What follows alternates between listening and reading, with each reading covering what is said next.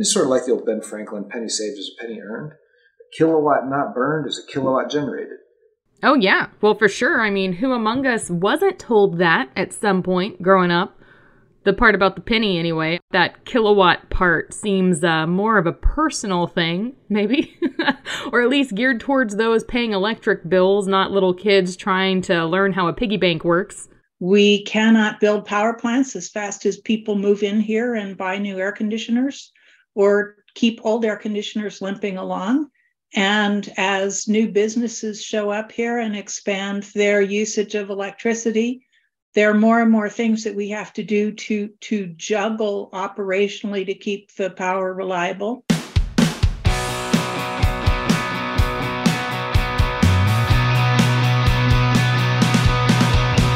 It's a lot easier and more consistent with the Texas ethos to talk about building new stuff than it is to talk about fixing and improving old stuff. I'm Bailey Friday, and I'm sitting upstairs in a house where the upstairs always gets super hot, even when the AC is working. So I want to know, and Texas wants to know, how well is the power grid going to hold up in this summer heat? I feel pretty good about this summer. Among other reasons, renewable power has been very steady. The wind has been sufficient to keep our mammoth fleet of wind turbines going. The sun obviously is shining brightly, brilliantly, and a great deal of heat, but that's also providing solar power, including at some peak demand times late in the day. That is State Senator Nathan Johnson. He's a Democrat who represents Texas' 16th district, which includes a large part of Dallas County. He says Winter Storm Uri sparked his interest in the power grid. I think it did for a lot of us, too. I know that's where my interest came from, for sure. I didn't give power generation much of a thought when I first campaigned and when I first came into office in the 2018 cycle, because it was just always there. I don't think anybody outside of a few people very close to the issue were paying a whole lot of attention. But then we had a storm that killed hundreds of people, subjected millions of people to misery, and caused hundreds of billions of dollars of damage. So it was pretty acutely on everyone's mind. It was not a space that was particularly occupied by legislators, and I found it fascinating and important. So I dove into it, and it's been primary area of my legislative efforts for the past couple of years. Johnson also sits on the Senate Committee on Business and Commerce. Almost everything related to the market design, to the incentives we put up, to the balance of generation resources, to the siting requirements, costs, authority of ERCOT, all runs through Business and Commerce. And it took up, I dare say, the majority of the time in that committee this past legislative cycle, and a great proportion of it in the prior legislative session. The prior session was going on when Winter Storm Uri hit Texas in February 2021. Johnson says then lawmakers were just trying to prevent the worst. At that time, we tackled what essentially were the crisis aversion questions. It's a whole other level to talk about the sufficiency of generation, how well we can manage the kinds of generation that we have. What kinds of generation should we have? Should we incentivize it? Should we leave it to the market? Is there anything else we need to do to avert a crisis? Those were the kinds of questions Johnson says the Senate turned to in 2023. Unfortunately, it's super hard. It's really, really difficult. And you can find experts throughout the industry, super smart people who've dedicated their entire lives to this question and don't agree with each other. So then you get a bunch of legislators who aren't energy experts trying to figure it out. You can imagine how hard it is. Add one more layer, it's political. Right? So it's really a huge challenge.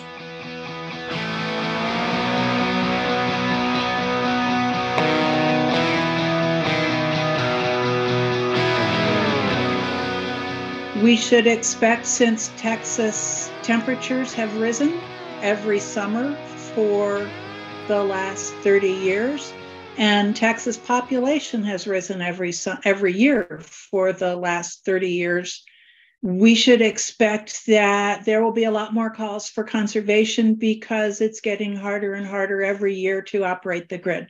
Allison Silverstein is an energy consultant and a former advisor to the chair of the Texas Public Utility Commission.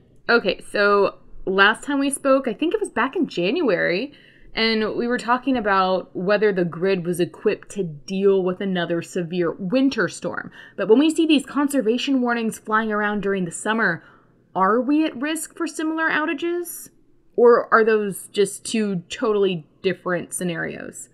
There are different problems for several different reasons. One of them is that the reasons that we have problems in the winter are generally in super cold weather. There are three big things that happen. Demand goes sky high because we have so many inefficient resistance heaters in Texas. And we have not accurately reflected those in ERCOT load forecasting or utility load forecasting, and they draw extraordinary levels of electricity without actually producing much heat in super cold weather. In February 2023, much of Texas saw at least 3 full days of temperatures below 32 degrees. In December of last year, low temperatures reached 11 degrees in Dallas. 11! That's too cold for life, y'all. And no, that's not a fact. That is just my opinion. And of course, we had Winter Storm Uri in February 2021. It's really seeming to become a common occurrence. I'm starting to invest in winter clothes. The second part of this is that we lose a lot of power plants in super cold weather. One of them is because power plants historically weren't effectively winterized themselves in terms of protecting the power plants, fixing the things that might be exposed to super cold weather or to water that would freeze up or wind that would make it break faster. That has been ameliorated largely because of rules that the PUC adopted after Winter Storm Uri. In case you forgot about that storm, that is when the entire state basically shut down for a couple days because everything was so icy. Me and my husband got iced into our driveway, could not get out. Fortunately, we had food and stuff, but it was a couple days of PB&J and just gross stuff. I wanted delicious crock pot meals, but that didn't work because we did not have power. Our biggest vulnerability, aside from demand and the fact that we're not protecting people in their homes, is from the cold weather, is that on the winter, we lose gas supply. And we don't lose gas supply because we're sloppy. We lose gas supply because the gas industry starts cutting production and deliveries to power plants at the very time that we need that gas delivery most to heat homes and businesses and run in the power plants. So if those are all the things that can go wrong in cold temperatures, what happens when we have this triple-digit heat for days on end? We get very high demand. Air conditioning makes up at least probably 50% of demand in the summertime. So the hotter it gets, the more we're all cranking the thermostat and demanding more electricity. Power plants don't likely break very often in the summer in the same way that they do in the winter. We don't lose gas supply in the summer. So an outage that we have in the summer is likely to be only an hour or two at max, because there's not so much broken equipment, and it is just a function of, do we have enough demand? Do we have enough supply? Did we lose a large power plant, or did we lose a whole lot of wind and solar?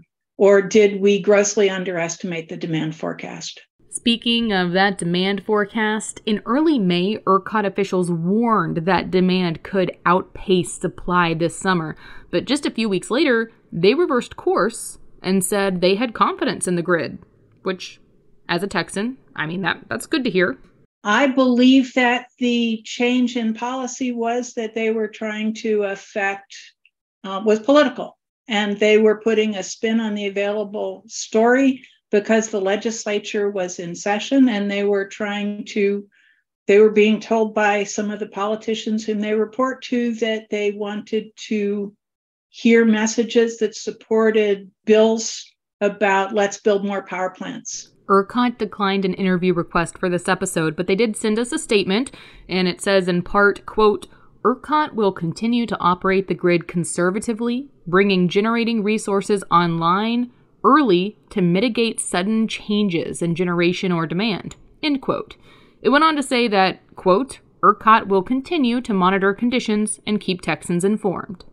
The other thing that ERCOT's forecast does that they released in late May is they say the grid will be fine under a whole bunch of specified conditions that are relatively normal. But they also were very clear that if the following very extreme conditions happen, very high demands, very high loss of wind and solar, or very high unplanned loss of dispatchable power plants, if combinations of those events occurred, we would not have enough supply to serve the available demand. If you're new to Texas, you're going to hear the acronym ERCOT a lot in extreme hot or extreme cold temperatures.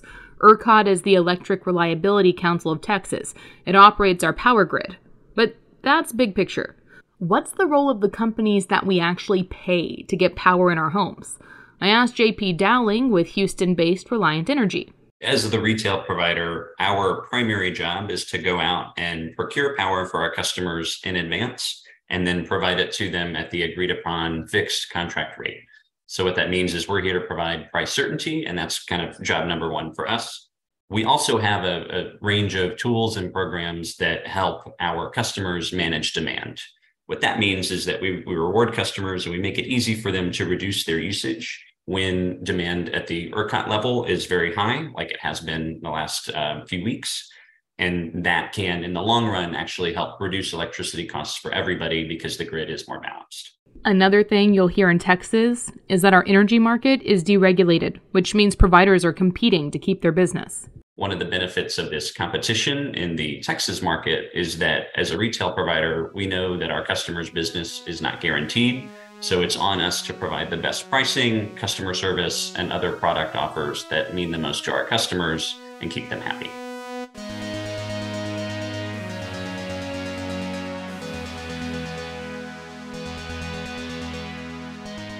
Senator Johnson told us earlier that making changes to the grid was a priority for the Texas Senate in this year's legislative session, but the chamber's first two bills failed to get through the House.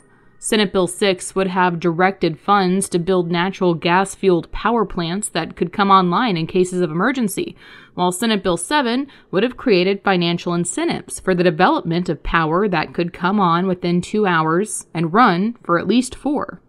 As the days of the legislative session wound down this spring, both chambers finally passed a bill, Senate Bill 2627, that would incentivize the construction of more natural gas-fired power plants. The author of all three of those bills, State Senator Charles Schwertner, a Republican from Bryan, did not respond to phone or email messages seeking comment. So 2627 was an alternative attempt to incentivize the private sector to build natural gas generators in a way that Senate Bill 6 did not. Instead of outside the market backup systems, it's inside the market. But it's a big financial incentive. We're literally throwing money at investors to get them to build. Is that a bad thing? Some people think so. If you really do want to incentivize the construction of these power plants in the private sector, you have to ensure that the people who are going to make those investments are comfortable with the return they're going to see. The new statute does a couple of things. The first is it sets up higher payments for all dispatchable power plants, which are coal, nuclear, natural gas, and probably batteries, so that existing plants that show up and produce when we need them the most will get higher revenues. This is to make them more competitive and to increase their profits so that they don't retire too early. The second thing that this bill statute does, is it creates a $10 billion fund, the bulk of which is supposed to provide low-cost loans or completion bonuses or outright grants to existing dispatchable plants for maintenance expenses, or to fund the construction of brand new dispatchable power plants that aren't already expected. This will make the grid more reliable. And so this is intended to expedite the construction of those plants as quickly as possible. But while those new plants are being built, even if they are expedited, Silverstein says there's plenty we can do in the meantime to help the grid. Instead of just trying to fix supply, we need to be much smarter and aggressive about fixing demand. And the important things we need to do on demand are going back to setting really aggressive energy efficiency measures for all new construction. Again, Texas is the fastest growing state in the nation for population. We should have really energy efficient homes and building and appliance requirements for every single new home and apartment building and business built in this state for all those new people moving in every year. So you mentioned improving energy efficiency standards. Back in June, Governor Abbott vetoed a bill that would have strengthened such standards on new buildings. What was your reaction to that decision? Extraordinary disappointment. But that was only one of the things that should have been done. That affects new homes going forward.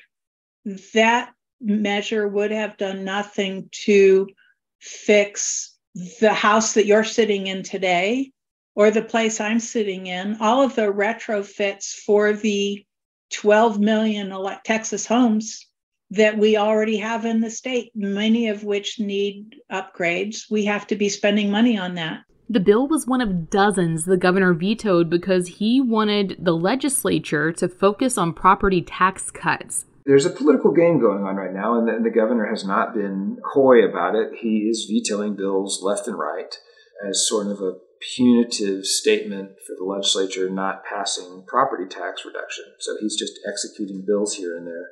This is a very, very, I think, very bad way to run a government, just to kill bills out of spite for, frankly, something that should have been, and I'm talking now about property tax reform, because that's the big thing that is the pretext for vetoing all these bills. This should have been figured out a year ago. We should have at least been close to the same page by the time session started, and for God's sakes, we can't pass it by the end of session when everybody is asking for it. It's pathetic. The second week of July, the House and the Senate announced that they had reached an agreement on how to cut property taxes, but the bills Abbott vetoed, related to the grid and otherwise, cannot be sent back to the governor's desk. In a special session, lawmakers can only work on legislation related to items designated by the governor. We're going on 30 million people here. Summers are getting hotter. Winters are getting colder. Cold snaps are longer. Heat waves are longer. People are consuming more power to stay warm and to stay cool. And meanwhile, we have high energy demand industries here, including petrochemical refineries, which some people might think is bad. But if you're in Ukraine and you can get some liquefied natural gas out of Texas, it's a good thing, right? Semiconductor manufacturing, automobile manufacturing, these things draw a ton of power. So we have a steeply increasing population. We have a steeply increasing demand on electricity from industrial processes. It would be political negligence to not look at those curves and anticipate for the power that we're going to need. According to the U.S. Census Bureau, the state's population eclipsed 30 million last summer. When looking at Texas power needs, Johnson says the legislature is considering factors like generation capacity, flexibility, and resiliency. The resiliency component for me had two pieces. First was, what can we do to segment this grid into littler pieces so we can rotate it more effectively? But affecting that, and probably more importantly, is if the power is out in an area and you have an assisted living facility, are all those people going to die if the power's out for 2 days? If you have a water tower or a water treatment facility that has no power, is anybody going to be able to drink water for 2 days? Police stations, fire departments, high schools might double as a warming center, urban hospitals, perhaps the only gas station on an emergency route, the only food in a zone. All those entities, some of them are small public entities, some of them are private entities, need backup power systems. But they don't have the money for it because they're super expensive to design, build, and deploy. So Johnson filed an amendment to a House bill to help. What this backup power package we devised does is create a bunch of standardized, I say a bunch, 3 or 4, maybe 5, standardized off-the-shelf, very small generators that last for 2 days. They're already spec'd out and designed by the private sector. They're interchangeable, readily available commercial parts, Contractors bid out to build them, and then we go to all the cities and the small private entities and say, do you need backup power? Here's some state money to help you purchase it. Take a look at your menu, buy that one off the shelf. We've got some engineers and experts here to help you hook it up and run the thing. It cuts the deployment time in half. It cuts the costs down by 30, 40, 50%. All this is designed to put together, no one's ever without power for 4 hours. That's the goal. While lawmakers and energy experts work on solutions to generate more power and devise plans for backup power, we end up right back where we started. The importance of energy efficiency.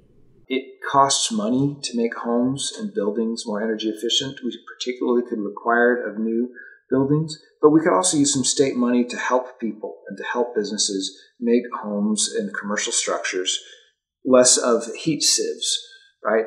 We don't have to build a whole lot of stuff, right? Just put some insulation on the roof. Just put some insulation on the window. Replace the window. Replace that really old air conditioning and HVAC system with a heat pump. There are programs throughout the nation, including in Texas, that will provide financial incentives to consumers to make their homes more energy efficient. At Reliant, we are, of course, serving customers, and so we're more focused on helping them be efficient, which also means that their bills are lower. We provide customers with a number of different energy efficiency tips. So, I mean, some of these things are really simple stuff, right? If you leave the house for more than 4 hours, turn your thermostat up 4 degrees, and you'll save a lot of electricity when you're not at home. One of the things that we hear a lot, if a customer calls in and their bill is higher during the summer than they might expect, sometimes that's their home air conditioner using more because it's not being as efficient as it could. And so one thing we recommend to everybody is get an annual HVAC checkup, make sure it's running efficiently, and that way your electricity bills will be lower, even as it's working hard to keep you cool in your home.